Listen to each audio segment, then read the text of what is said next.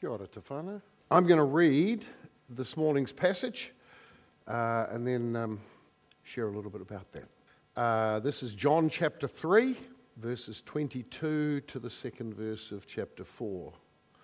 Then Jesus and his disciples left Jerusalem and went into the Judean countryside. Jesus spent some time with them there, baptizing people. At this time, John the Baptist was baptizing at Aenon near Salem, because there was plenty of water there and people kept coming to him for baptism. This was before John was thrown into prison. A debate broke out between John's disciples and a certain Jew over ceremonial cleansing. So John's disciples came to him and said, "Rabbi, the man you met on the other side of the Jordan River, the one you identified as the Messiah, is also baptizing people, and everybody's going to him instead of coming to us." John replied, "No one can receive anything unless God gives it from heaven. You yourselves know how plainly I told you, I am not the Messiah. I am only here to prepare the way for him. It is the bridegroom who marries the bride, and the bridegroom's friend is simply glad to stand with him and hear his vows. Therefore, I am filled with joy at his success. He must become greater and greater, and I must become less and less. He has come from above and is greater than anyone else. We are of the earth, and we speak of earthly things. But he has come from heaven and is greater than anyone else. He testifies about what he has seen and heard, but how few believe what he tells them. Anyone who accepts his testimony can affirm that God is true. For he is sent by God. He speaks God's words, for God gives him the Spirit without limit. The Father loves his Son and has put everything into his hands. And anyone who believes in God's Son has eternal life. Anyone who doesn't obey the Son will never experience eternal life, but will... Anyone who doesn't obey the Son will never experience eternal life, but remains under God's angry judgment. Jesus knew that the Pharisees had heard that he was baptizing and making more disciples than John. Though Jesus himself didn't baptize them, his disciples did. So he left Judea and returned to Galilee. As a comment was made by Tina before the service, there isn't much material on this passage. This is very much a transitional passage. The title of my sermon today is More of Jesus and Less of Me. That actually references some of you who are of a certain gender and a certain age may remember that in the 1970s there was a diet book with that title where a woman of a certain gender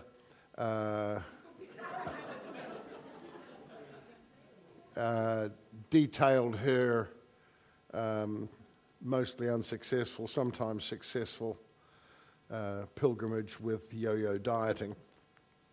But that's not the topic of today's message. It has nothing to do with dieting.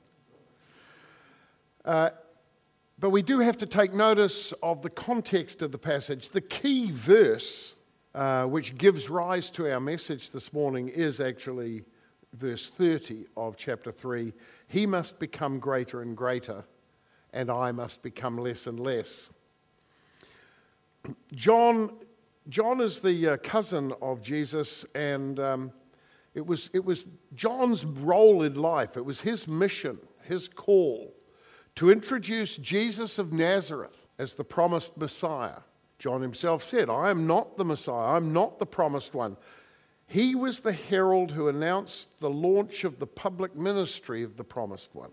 And while it's John who first captures the public attention, his role is to lift Jesus to a greater position than his. The relevance to us for our discipleship is John's principle. He must become greater and greater, and we must become less and less. So I just want to address, I hesitate to say briefly, what does it mean for us to see more of Jesus and less of us in our Christian life and in our discipleship? And I want to suggest that here's what it means. Firstly, it means in our day-to-day life as followers of Jesus, We need to focus more on what Jesus wants for us than on what we want out of life. Because we are not alive for our sake. We are alive for His sake. And so it's a matter of focus. Jesus can't become more and more in our lives and us less and less if we are focused on ourselves and focused on what we want, our ambitions, our needs, our rights, our entitlements, our expectations. So it does really become a rather practical thing of focusing day to day, not on what I want, but on what Jesus wants for me because I belong to Him. I'm a love slave of Him. I'm a brother, an adopted brother, family member of Him. It means more focus on Jesus' reputation as seen in my life than my reputation. And I don't want to use that statement as a slam, because quite often we are hit with this accusation that people who don't know Jesus, all they know of Jesus is what they know about us. And that's usually said in a very accusing way, in a very condemning way, like, you're not a good enough example. And every little flaw or little thing you do wrong is magnified, and that's the reason people are put off becoming Christian, because you're not showing a good enough example. I don't want to do that. But I do want to say that for Jesus to become more and more evident in our lives, and our fallenness to become less and less evident, we need to focus on His reputation rather than ours. We need to focus on His character rather than ours. His wisdom rather than ours. His love for people who don't deserve it rather than our rather selective love. And perhaps we need to focus more on what we owe Jesus rather than what we think we deserve. I often characterize the Christian life as a life of gratitude. There are several different big themes in a Christian life. One very famous Christian pastor, teacher, theologian, author, happened to live in Geneva a few hundred years ago, characterized the Christian life as a life of repentance. Because every day we wake up, we are faced with the reality that only Christ and God is perfect, and we are not. And while we may, all of us who have become followers of Jesus, have repented once, he insisted that the Christian life is a life of daily repentance. Then sometimes the emphasis is on forgiveness. You see, we are a people who are forgiven. And actually one of the big Bible words, one of the other big Bible words about the effect of the cross in us is redemption. We've actually been bought with a price. We've been freed from a form of slavery. Now, many of us know what it's like to be slaves to a substance. Many of us know what it's like to be slaves to a broken system within our families or our friendships. Many of us know what it's like to be hopelessly, helplessly, continually making the wrong choices, in spite of wishing we could occasionally make the right choices. Many of us feel very deeply that in the past we were genuinely slaves to something else. The kind of cruelest slavery. And the great contrast in becoming a Christian is we are freed By redemption, we are bought with the price of the death and resurrection of Christ out of that kind of slavery. And we come into a new relationship, and some people characterize it as we're under a new slavery. We're certainly under a new sovereignty. We're under a new leadership. But you see, we don't follow, when Jesus comes into our lives, we don't follow him because we have to. We follow him because we want to. And I'm, because of my background, very conscious that every day is a day of gratitude. And I think gratitude is the most powerful motivator to obedience, to following him. Even though that following is a following to death. Because of one of these great paradoxes in Christian life, we are given new life, eternal life, and yet it involves a dying. A theological, symbolic, biblical dying, as well as the fact, yes, we are all going to die, but those who die in Christ have eternal life. Jesus himself said, if anybody wants to follow me, they need to take up their cross and die daily. See, Jesus physically carried a cross. The people who carried crosses were dead men walking. They were on their way to execution. And what Jesus calls us to do is to give up all of our own ambitions and be willing to die with him, because that's the way to live forever. So it's more about him and less about us, because our ambitions, our expectations, our desires, apart from the fact that so often they're misguided, is they're trivial compared with what we are offered by being followers of Jesus. And being Christians is not about being given everything that we want by an indulgent parent. It's not about focusing on what we deserve. It's focusing on what we owe. And the fact that we can never repay, and therefore shouldn't try to repay. Because the gospel is not about trying to pay Jesus back for what he did for us. Paul's very clear about that the essence of the gospel is it's accepting his sacrifice on our behalf. There is no way we can pay it back. And anybody who thinks that they can contribute to their salvation by doing something in addition to what Christ has done undoes the very foundations of the gospel. Paul explains that in Galatians. So what does it mean for our Christian lives, our Christian experience, our Christian stories, to be more of Jesus and less of us?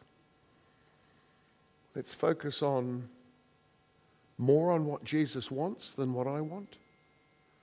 Let's focus on Jesus' reputation, not ours.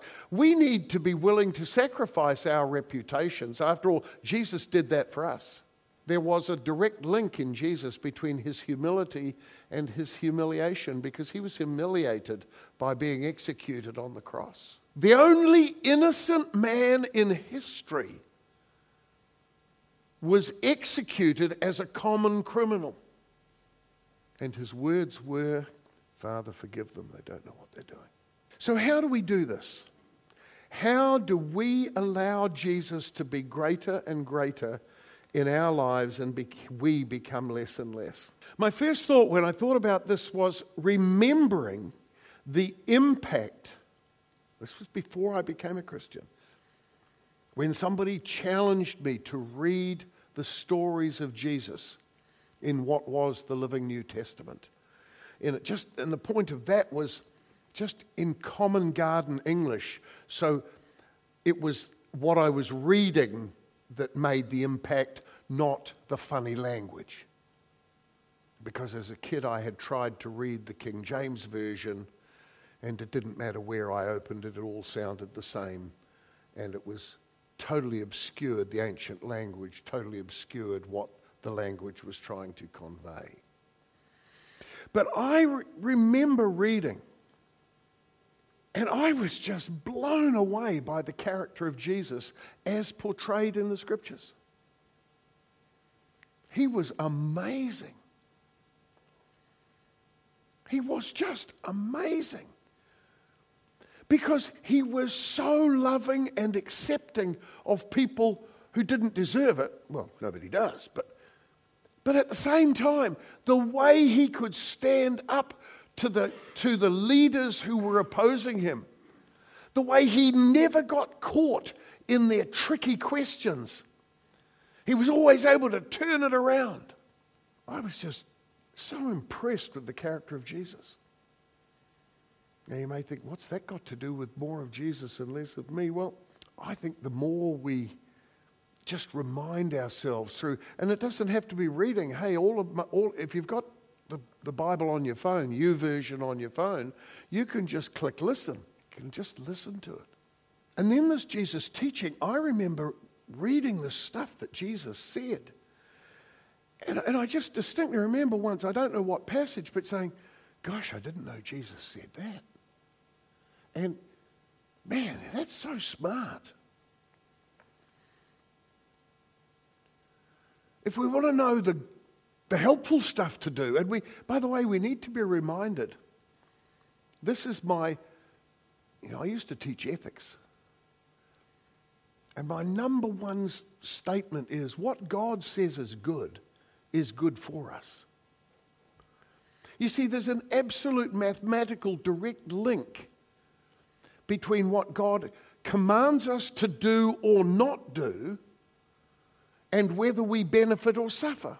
Living according to the teachings of Jesus is the only way to benefit. Living contrary is surely going the other way. And then in these stories, how Jesus treated people he met.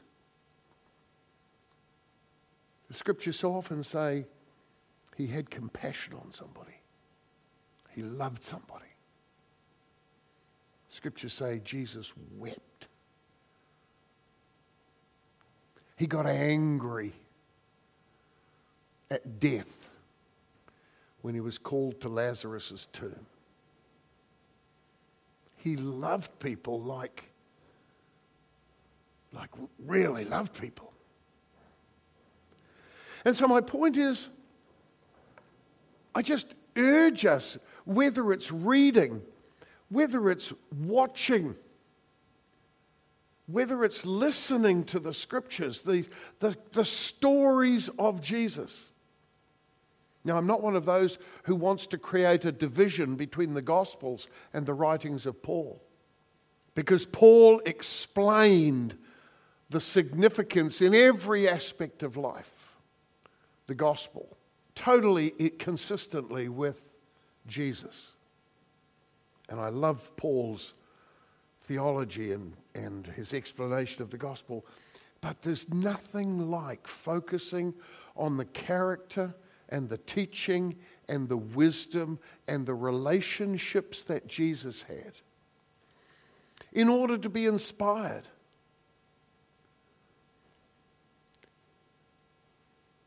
You know, Paul made the outrageous claim. He encouraged some readers, imitate me as I imitate the Lord.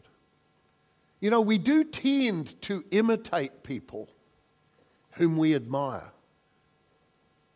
Sometimes consciously, sometimes unconsciously.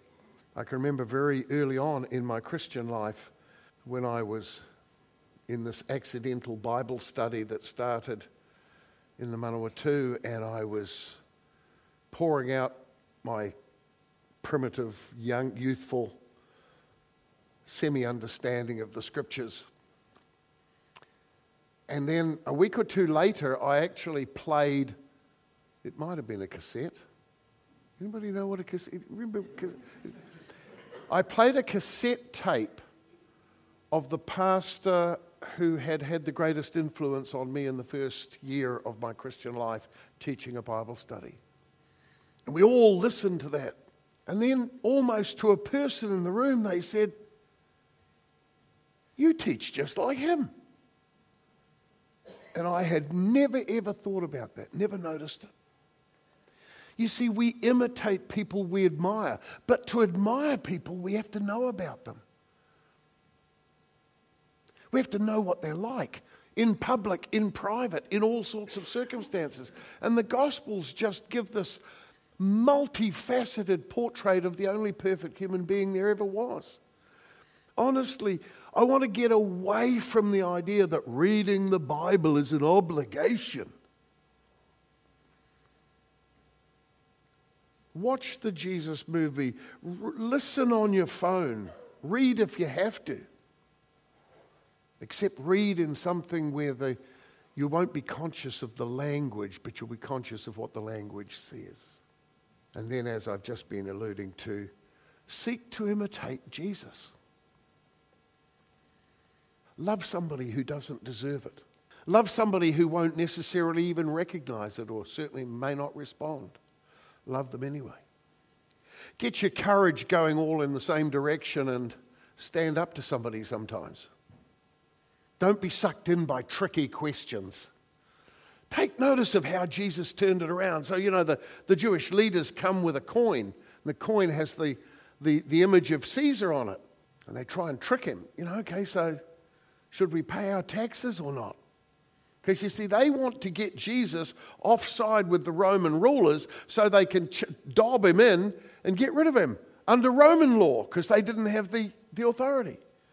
Jesus recognized that trick half a mile away. So he says, well, whose image is on this? Well, that's Caesar's. Well, he says, give to Caesar's what Caesar's, but give to God's what's God's. So yeah, pay your taxes. That's superficial Caesar business. More of Jesus, less of us.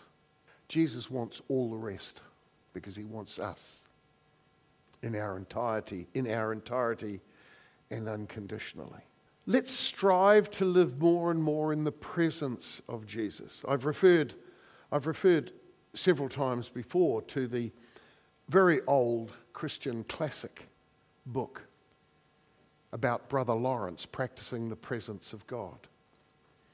But it's not that difficult. It's just something we need to remind ourselves. That we are always in the presence of Christ. So let's live there. There's a great current theme in many aspects of society now on mindfulness. And it sounds really good. There is a good version of it and there is a not so good version of it. Because the mindfulness that is being purveyed in our society actually owes itself more to Eastern mysticism and Buddhism than it does to Judeo-Christian worship or meditation. But it's not hard to just be conscious moment by moment, hour by hour, day to day, even if we get reminded, hey, Lord, you're here, I'm with you. And not just when we're on our best behavior, even in the bad times. Practice living in the presence of Jesus. I tell you, he will be more important and you will be less the moment we do that. And then I want us to think about reframing, rewriting our stories. We've heard this emphasis on placing ourselves personally within the big story of the gospel. And it's necessary to do that. What we need to be careful about is that we do it in a way that it is more about Jesus than about us. And about what he has done for us, is doing, and will do. It's not all about me and my past or even my present failings.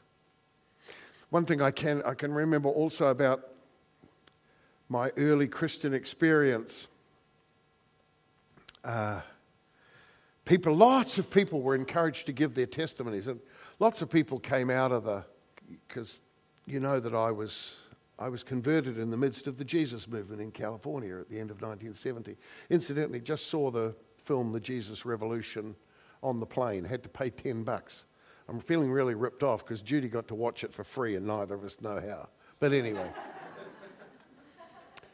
And I'd have to say I'm a little bit underwhelmed, but yeah, it brought back some memories. But lots of people were giving their testimonies.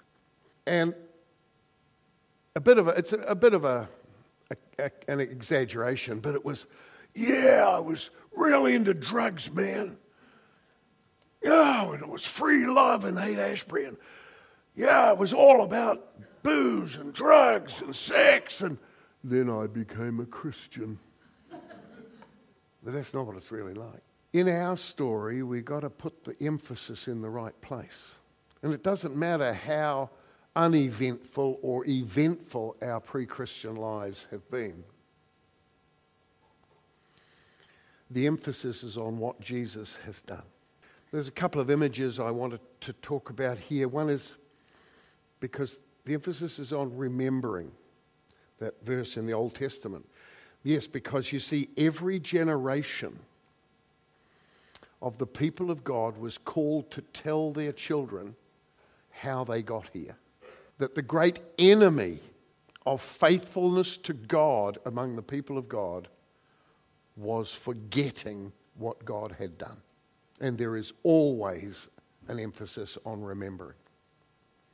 However, my image of it, not to undo that or diminish that, is remembering what God has done, where we've come from, is like looking in the rear view mirror of the car. Now, is there anybody who's ever done any driving instruction? And I don't mean me trying to teach Alana a few years ago. Good driving involves always looking in the rearview mirror. I've just been taught to drive a bus that's about as big as a city block. The most intimidating thing I've ever had to do. And the thing that they just emphasize all the time is you're always you're having to do lots of things at once. Because looking ahead is called search and scan. But you're always looking in the rearview mirrors. But what does looking in the rearview mirror tell you? It's where you've been. It's where you've come from. And where you've been and where you've come from is always receding into the past. Because where you've come from is no longer as important as where you're going. We need to remember who we are, where we've come from, what we are really like. Whether or not we've had an eventful or an uneventful pre-Christian life. But where we've come from does not define us. What defines us is what Christ has done, is doing, and will do. And that's why Paul says in Philippians, I am confident that he who has begun a good work in you, he will complete it. And therefore the greater focus needs to be on looking forward rather than backwards. We do both. I'm not only a fan of motor racing, I'm also a fan of athletics. And the World Athletic Championships are on in Budapest at the moment, and we've been watching on TV.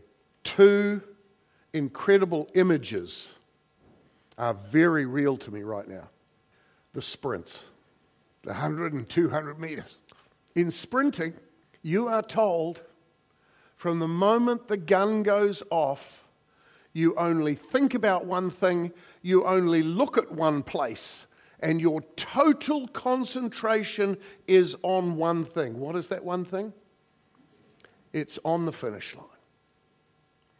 And any sprinter who looks across at another lane has lost. Because I'm old, I can remember way back to Montreal, I think it was, in the 100 when Carl Lewis was up against Ben Johnson. Ben Johnson was dirty, he was on steroids. Of course, it turned out later that Carl Lewis was too, but his got hidden. Ben Johnson was much faster than Carl Lewis, and there were the images on TV of Lewis continually glancing across the lane, and Johnson was way ahead. The thing that was just so incredible was watching the sprints the men's and women's 100 and 200. And the women's 100 was won by a gal who only got into the final by being one of the fastest non-automatic qualifiers and started in lane 9 on the outside. She couldn't look at anybody. She's 5'1" tall. The favourite, her name is Sha'Carri Richardson. No. Oh, God, I've kind of forgot. The favourite was the Jamaican gal who's a big, strong runner. This pint-sized girl in lane 9, you could see she was thinking about nothing else and won by 100th of a second. There is that focus. If there is to be more of Jesus and less of us, we have to be focused on him. That's why the writer to the Hebrews says, let's fix our eyes on Jesus, the beginner and author of our faith. By the way, the contrast was the marathon. Now, it's not inherent in the marathon that you've got time to look back. There were 3 Ethiopian girls in the first 4, actually, in the lead bunch. And 3 of them broke away. Am I the only one that's watched it? 3 of them broke away. And then about 8K from the finish, quite early, 1 of them broke away from there. They'd actually dropped 1 off, and 1 of them broke away from the other one. But you could tell she was not confident that she hadn't gone too early. And she was constantly not only looking at her watch to check her pace, but constantly looking around to see where the second girl was.